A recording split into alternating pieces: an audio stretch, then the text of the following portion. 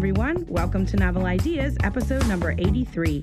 I'm Candace Huber, your host and the owner of Chubby & Coo's Mid-City Bookshop in New Orleans. Novel Ideas is all about what I do best, books and board games. I bring you news, discussions, interviews, and more every month. And most importantly, I make your TBR and or gaming list that much longer. This month, I'll catch you up on some industry news, pair a book and a board game in our Tables and Fables segment, discuss our book of the month, The Prince and the Dressmaker by Jen Wang, and bring you interviews with two of the authors on our docket to be published August 14th. That lovely song you're hearing is Brave by Jonathan Coulton off his newest album, Solid State. So grab a cup of your favorite beverage, pull up a chair, and let's chat. So let's start with some book industry news. So first of all, the grand master of science fiction and fantasy, Harlan Ellison, has passed away at age 84. He was a person who was an author and screenwriter and just really big in the sci-fi fantasy community. And he did some punk stuff. He was a runaway. He was a dock worker and a circus hand. And he did all kinds of things in his life and wrote some really great sci-fi and fantasy books. I think his most famous story was Repent, Harlequin, Said the TikTok Man, in which a future enslaved under strict schedules was invaded by a rogue figure intent on destroying the system. And Harlan Ellison was just like constantly presenting his middle finger to the establishment. And he was just an overall great writer. So that was sad to hear about his passing. He passed on June 28th at the age of 84. Our second piece of news is that N.K. Jemisin's first short story collection is coming out on November 27th. I am super, super excited. N.K. Jemisin is one of my favorite authors, and she has never put out a book of short stories. This will be her very first one. And if you don't know who N.K. Jemisin is, she wrote the 100,000 Kingdoms. She also wrote the Inheritance trilogy and the Broken Earth trilogy, which is one of my favorite trilogies of all time. The first book of that is The Fifth Season. I've put her on like a lot of lists for this podcast as well. So her first short story collection is called How Long Till Black Future Month, and it's coming out on November 27th with Orbit. And this is how the publisher describes the collection. They say, in these stories, Jemisin sharply examines modern society, infusing magic into the mundane and drawing deft parallels in the fantasy realms of her imagination. Dragons and hateful spirits haunt the flooded city of New Orleans in the aftermath of Hurricane Katrina. In a parallel universe, a utopian society watches our world, trying to learn from our mistakes. A black mother in the Jim Crow South must figure out how to save her daughter from a fae offering impossible promises. And in the Hugo Award-winning novella, The City Born Great, a young street kid fights to give birth to an old metropolis's soul. It is going to be amazing. I am so excited about this book, and you should be too. We will definitely have it at the bookstore. I'm really, really excited to read it. And finally, the 2018 Locus Award winners have been announced. So the Locus Award is another big sci-fi fantasy award, and they announced the winners on June. I think the conference where they announced the winners took place June 22nd to the 24th. And here are the winners of the Locus Awards for science fiction novel, The Collapsing Empire by John Scalzi from Tor. For fantasy novel, The Stone Sky by N.K. Jemisin from Orbit, which is the third book in the Broken Earth trilogy. For horror novel, The Changeling by Victor Laval from Spiegel and Grau. For young adult book, Akata Warrior by Nnedi Okorafor from Viking. For first novel or debut novel, The Strange Case of the Alchemist's Daughter by Theodora Goss from Saga. For novella, All Systems Red by Martha Wells from Tor.com. For novelette, The Hermit of Houston by Samuel R. Delaney from FNSF. For short story, The Martian Obelisk by Linda Nagata from Tor.com. For anthology, The Book of Swords by Gardner Dozois from Bantam HarperCollins. For collection, Ursula K. Le Guin, The Hainish Novels and Stories by Ursula K. Le Guin from the Library of America.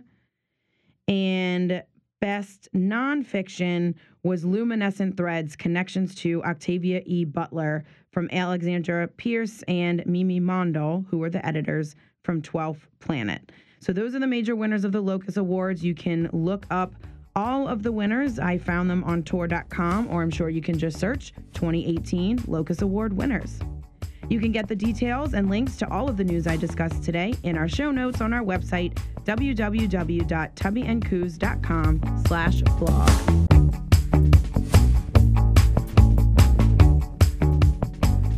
And now it's time for Tables and Fables.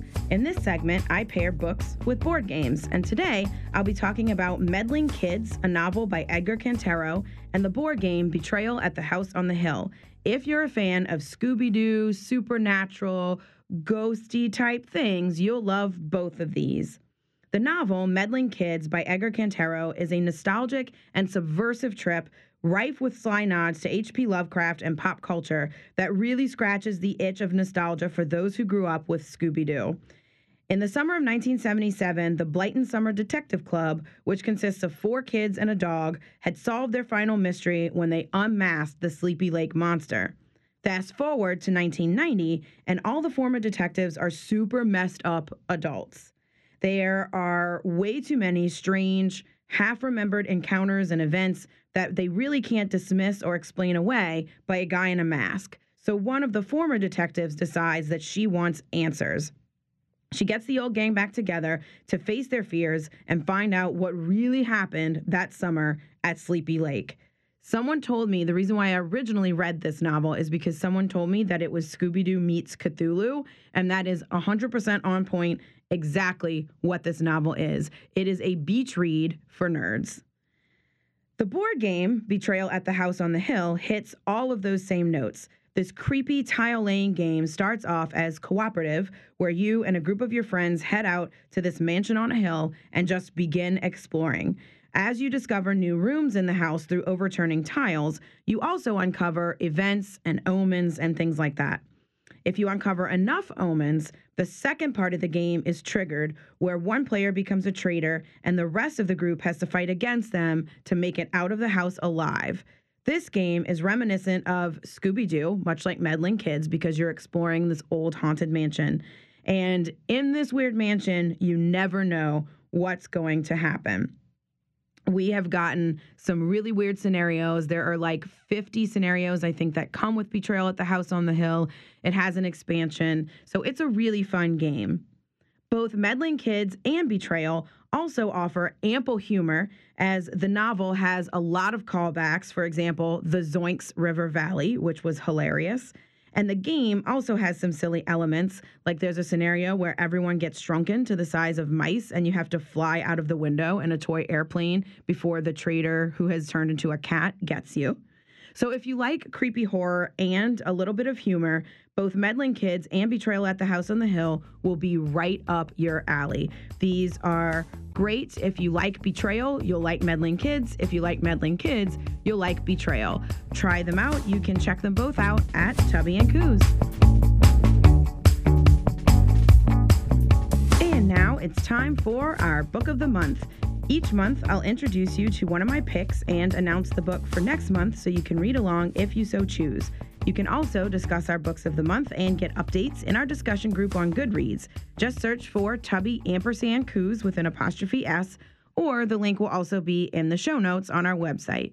This month's pick is The Prince and the Dressmaker by Jen Wang, which is my first graphic novel pick.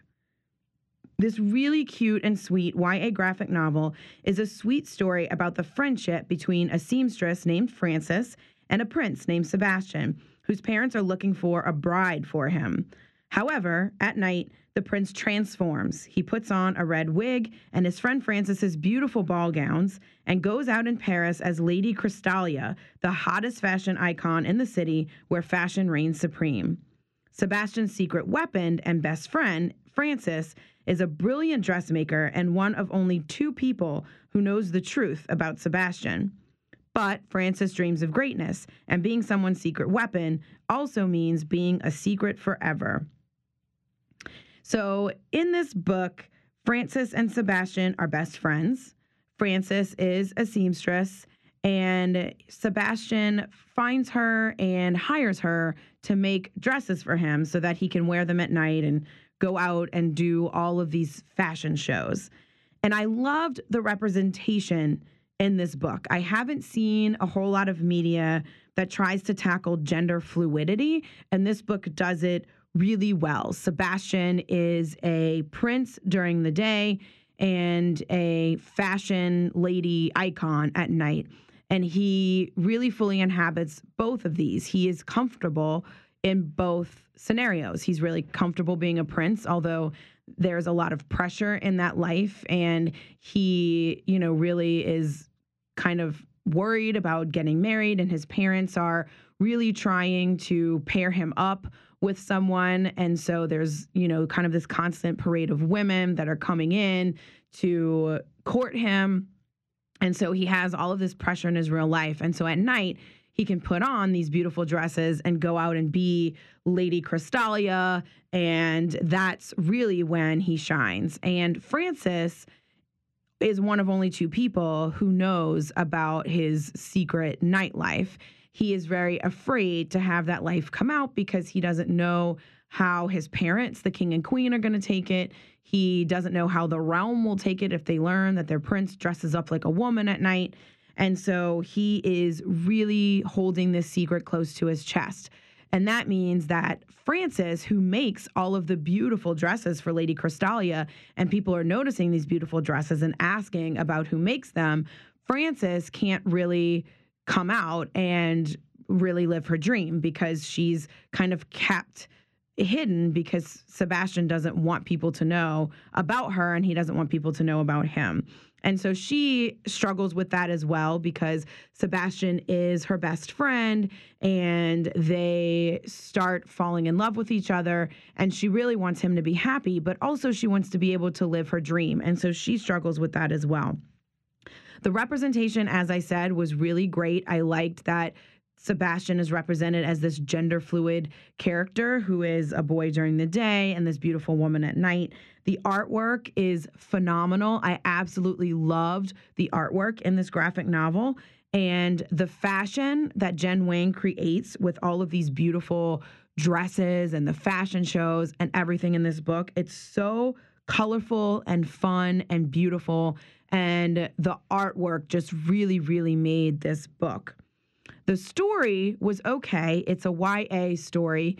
And of course, the best friend and the prince have to fall in love and all of this stuff. So of course, as always, I have the same complaint that I usually have about books. Like if you listen to this podcast, I have when I criticize books, it's pretty much always because of the romance.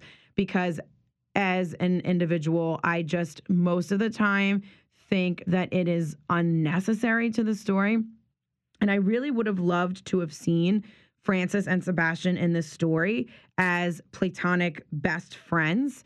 And they, of course, start this romantic relationship. So to me, it was disappointing because I really enjoy seeing intimate friendships that aren't romantic because you don't see that as much. There's romance in everything.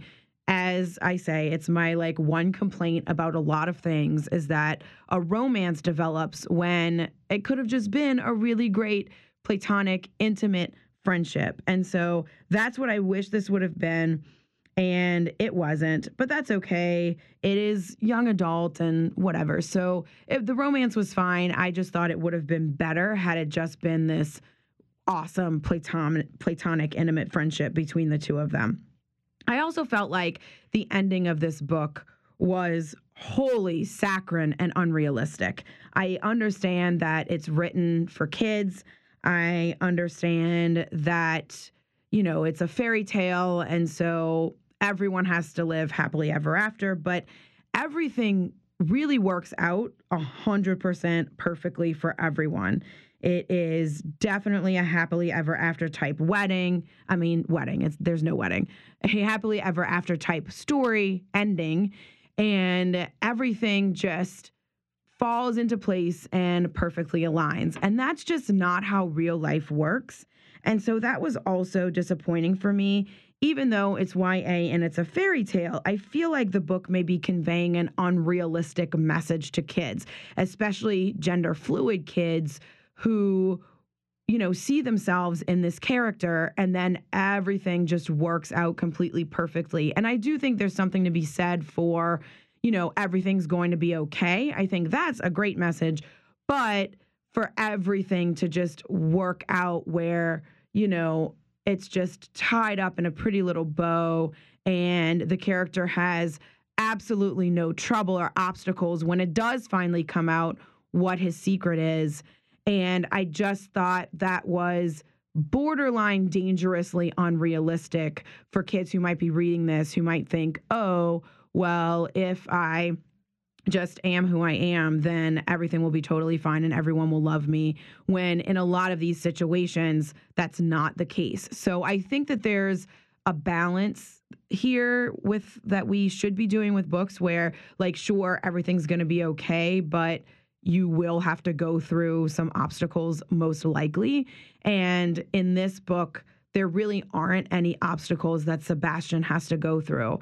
And so that was my one disappointment, was the romance and then the way that it ended, because I just thought it could have been a little more realistic, or these characters, especially Sebastian, could have gone through a little bit more trouble and obstacles and struggles before the end. But overall, I really did enjoy the book, especially the beautiful artwork. Like, it's worth reading for the artwork because it's just gorgeous. It's a gorgeous book. The characters were really endearing. I cared about what happened to them. Also, it's a standalone graphic novel, which I really liked because there aren't a million issues to go back and read. You can just read this in one fell swoop as one contained story, and I really liked that as well.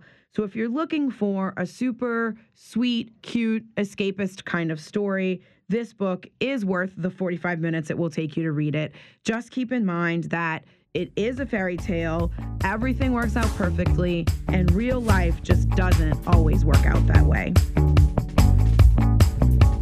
So, do you agree, disagree, have more to say? Tell me what you think in our Goodreads discussion thread. Just search for Tubby_Coos with an apostrophe S on Goodreads, or follow the link in the show notes. Next month, I'll be discussing An Unkindness of Ghost by Rivers Solomon.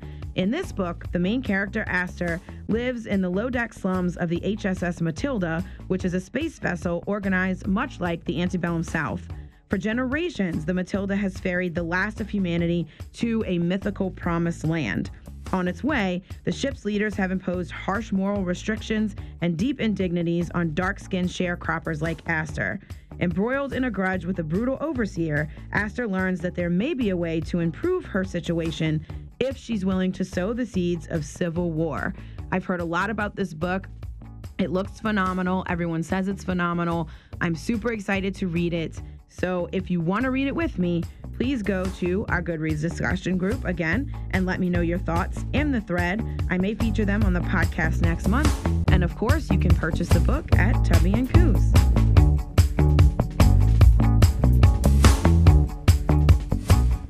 For this month's interview segment, you're going to get 2 interviews from 2 different authors that are getting published by Tubby & Coos. All of our books, we have 3 books coming out on August 14th, which is just in about a month. And I'm really excited about all 3 of these books. 2 of our authors are here today to talk about their books, and I really hope you enjoy these interviews. Our first author is Daniel Moore Glaser, a New Orleans native who wrote The Two Stegosauruses.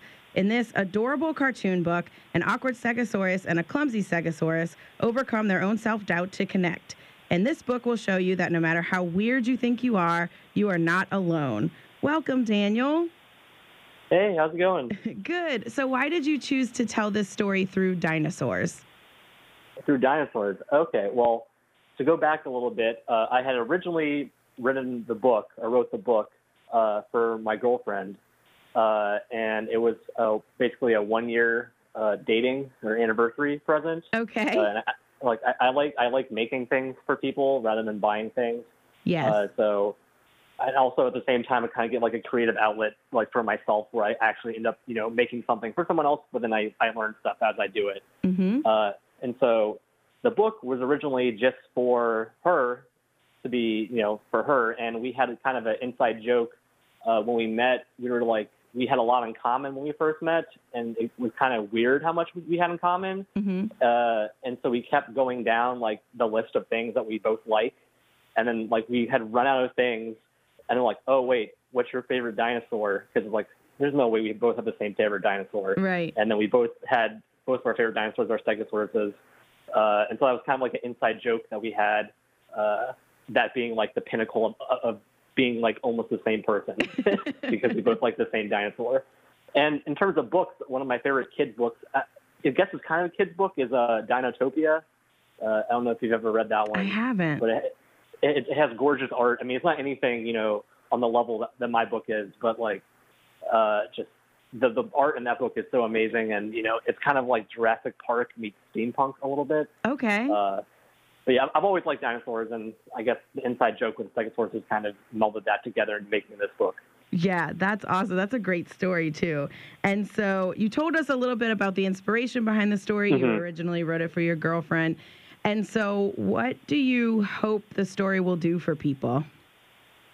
Yeah, so the story definitely has a lot of, like, both of the Stegosauruses are very kind of in a bad place starting out. Mm-hmm. And I mean, obviously that draws from stuff from, my personal life and her personal life. And at the end of the story, they overcome these challenges and realize, hey, the things that made them, unlikable, may be things that are likable to someone else. And so through the editing process that we did, we kind of, turned that into be a little bit more general. So the story could really apply to anyone. It doesn't have to be just, a romantic relationship, it can be a friendship as well. Right. And so I guess the main message that we were trying to get out was basically that, even if someone doesn't like you for a specific reason, someone else can, really like you for that same reason. Yes, and I think it's a great message, obviously, because I'm publishing it. Yes. And this book is so cute, y'all. Y'all should really buy it. Obviously, I'm biased, but Daniel is an excellent cartoonist, and the art, it's black and white, but it's really great. And how long did it take you to do, Daniel? So the original, I guess, first draft, like before I even realized I was going to try to publish this thing, was I did it over a weekend in like a sketchbook. Okay. And so I just had used markers, and it was black and white then as well. And I just kind of just frantically just did this thing up because our 1 year anniversary was coming up and I hadn't done anything yet. And then when you had announced that you're doing a publishing contest, my girlfriend encouraged me to, maybe try to apply with my book. Mm-hmm. And at that point, it was still all on paper. And so then I had to digitize it. And so I used Photoshop and Illustrator, some design programs to digitize it. And that took a lot longer just because I was redrawing it and I was trying to redraw it, in a way that didn't have mess ups and, there was no typos and all that. So that process probably took, that was more like probably 2 to 3 weeks of solid just redrawing of the pages. Okay. And then, of course, then we had more iterative processes on top of that. Right.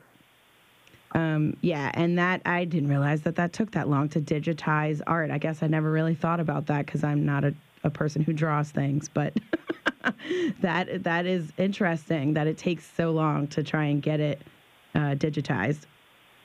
I mean, it's more so like you don't want to like have any weird bumps, in the lines and stuff like when you're hand drawing, it's kind of cute because it's hand drawn. I mean, this is still hand drawn, but because it's through a digital process, you don't want it to have any weird artifacts, left over on the pages. Right, exactly. So where can people find you if they want to follow you online? Yeah, sure. So I have a personal website, www.danielmglazer.com. And that's kind of like my portfolio site along with some of the personal projects that I do. So yeah, if you go on there, I have like photography and stuff if you want to check out some other things. Cool. That sounds awesome. Well, thank you for calling in and talking to us about your book. Daniel's book is going to release on August 14th. Along with the other ones, we're going to have a launch party at the bookstore on August 12th. So I'm really excited to see your book in person. It's going to be awesome. I'm super excited too. Thanks, Daniel. Yeah, thanks, Candace. Our second author today is Artie Sievers, who wrote the YA fantasy novel Captain, which is a Gregory Maguire-esque story about the rise of Captain Hook that exposes the origins behind this well-known villain. The book also includes some amazing illustrations from local artist Megan Davis, which I'm really excited about, and fans of retold fairy tales and, of course, Peter Pan will love this book. Welcome, Artie. Hi there. Thanks for having me. Yeah, thanks for calling in. So I know you've been working on this book for a long time and wrote it a while ago. So can you tell us about how the story sort of came into being and why you decided to write a villain origin story? Definitely. I mean, so I've always been a huge origin story fan. I'm like, give me prequels after prequels after prequels. I'm a huge fan, obviously, of fantasy worlds, but I've always been the guy who's like, but what happened right before this? Yeah. And when I was younger, I of course devoured all of Gregory Maguire's work. I just think he's tops. And so I was basically just like, you know what? I could do this. And I've always wanted to know, the story of Captain Hook, because it's like, he seems like a normal human that kind of went awry here in this fantasy world. And it's like, what is he doing in this weird Neverland? Like, how did he get there? Mm-hmm. And so, yeah, I mean, it was, I think, the summer of 2007, actually, that I started to write it. And, I kind of wrote half a draft and then put it away. And then I brought it back out a couple of years later and finished it off. And it's been a labor of love for a little over 10 years now. More than a decade ago. Yeah. Yeah. And so what do you think has been the toughest part of the writing and publishing process for you? Sure. Yeah. I mean, the toughest part has honestly been it's kind of like a loaded question, because I feel like the toughest part is also the most interesting part, which is literally taking something that, was originally thought of and conceived 10 years ago and completely change it 3 or 4 times over. Yeah. Just, because I was a different person when I started to write it. I was, this was literally the first manuscript I had ever written. And since then I have written others, and I feel like I've gotten a little better. And then I go back with that eye to read that initial manuscript, and I was like, oh, well, this is bad. We need to, the story, but also, I mean, the world has changed a lot, especially in the world of literature and the world in YA literature, especially, so things that may have been in that initial draft, it's like, oh, we need to tweak this a little because modern audiences have different needs and wants and desires, and the world at large does. So that's been honestly the toughest, is to just keep an eye to that point, and just like, it's been constant rewrites and rewrites. But as I said, it's also kind of a fake question, because I've also, I love that stuff too. I love to have a pile of clay, and then you mold it and then tear it down and then you mold it again. And so. Yeah. And as an editor and a publisher, I agree that's my favorite part. That's what I like to do. I feel like I could write a book if I wanted to, but I'd rather have it already written so that I can then go back and let's rewrite the whole thing. Right. No. Yeah. No. Yeah. The initial draft is always the, dare I say, the most boring part. It's okay, well, let me just spit out something that's on the page, and then the fun can begin. Exactly. And I do have a Captain specific question that I've actually been wondering, because I don't think I've ever asked you this, but there's a fairy language in this world called Cern, correct? That's how you pronounce it? Yeah. Cern. And where did that come from? How did you conceive that? That is a great question, and one that unfortunately I don't think I have a great answer for. Okay. I started with thinking of, the sounds of the language. So I liked that like zh sound, and I like really wanted that sound to be in there because I think that has an otherworldly quality. And then, it also kind of came from a little Welsh, I suppose, because there's a lot of the Y's as the short I sound. Mm-hmm. And yeah, so just over time, I think I will be perfectly honest, and basically every word in CERN in the book used to be another word. Yeah. Just simply because as the language evolved itself over the writing of the book, I was like, oh, so this word doesn't really fit in with the pattern anymore. And but it was very much about like the fairy folk, the fae folk. They're a little delicate, Yeah. They their sensibilities are not as grounded. And so therefore, it's got like kind of like a zhuzhib, hasib, like kind of a soft-voiced upper treble sound that kind of then, like dives down deep into the rose every once in a while. And that's kind of the only way that I can explain I've just always wondered that. I'm like, this is like, it's just a different language. And so it's like, I've always wondered, like, how do authors come up with these languages in this stuff? Yeah, it was really just kind of like a trial and error, and it really evolved on its own, as I think a lot of stories do, is, you start off with something and you're like, this sounds cool. And then you find out, oh, it's piecing itself together somehow, and I'm just witnessing it, right, as opposed to creating it. And that's just super fun. That is really cool. So where can people find you if they want to follow you online or see other things that you do? Because Artie does lots of other things as well. Oof, I do, man. So you can always check out my website. It's just artiesievers.com. That has all this stuff. I've done some audiobook narration. I'm a composer, so I write musicals too. That's a whole thing. That have won awards. Yes. I was fortunate enough last year to win the KSF Artist of Choice for Musical Theater Award for my musical, The Gory All-Girl String Band, which is a really great story. Check out my website; it's really cool. Okay, awesome. And then I'm on Twitter at Artie Sievers, and the one crazy thing and super fun thing that I do is, so I'm kind of obsessed with cats, mm-hmm. and I'm on this like lifelong mission to find every single cat that appears at the Metropolitan Museum of Art in New York City, where I live. So literally, I will go, and I'm in the midst of it, and I will probably never find them all, but I just go gallery by gallery looking for every single cat, and I post them with the description of what the piece of art is and what gallery you can find it in if you, like me, like cats. And that is at Cats at the Met, right? On Instagram? That is correct. Yep. Yes, and I follow that, and it's super entertaining because I also really like cats. So thank you for calling in, Artie. I really appreciate it. Definitely, yeah. And everyone, just as I discussed before, Artie's book, Captain, will be released on August 14th, and we're going to have a release party on August 12th.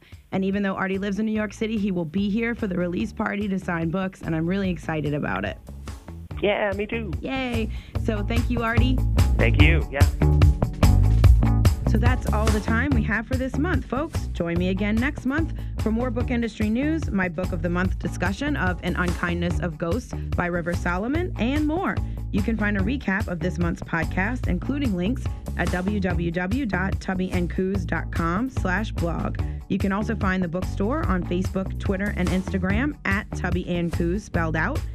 And finally, a list of all the books our book clubs are reading, this podcast's book of the month, and more can be found in our Goodreads discussion group. Just search for Tubby_Coos with an apostrophe S, or follow the link in the show notes. Tell us what you're reading. We'd love to discuss with you. The music you heard today is by Jonathan Colton off his newest album, Solid State. Thank you for listening to Novel Ideas on WRBH. I'm your host, Candace Huber. Keep on reading.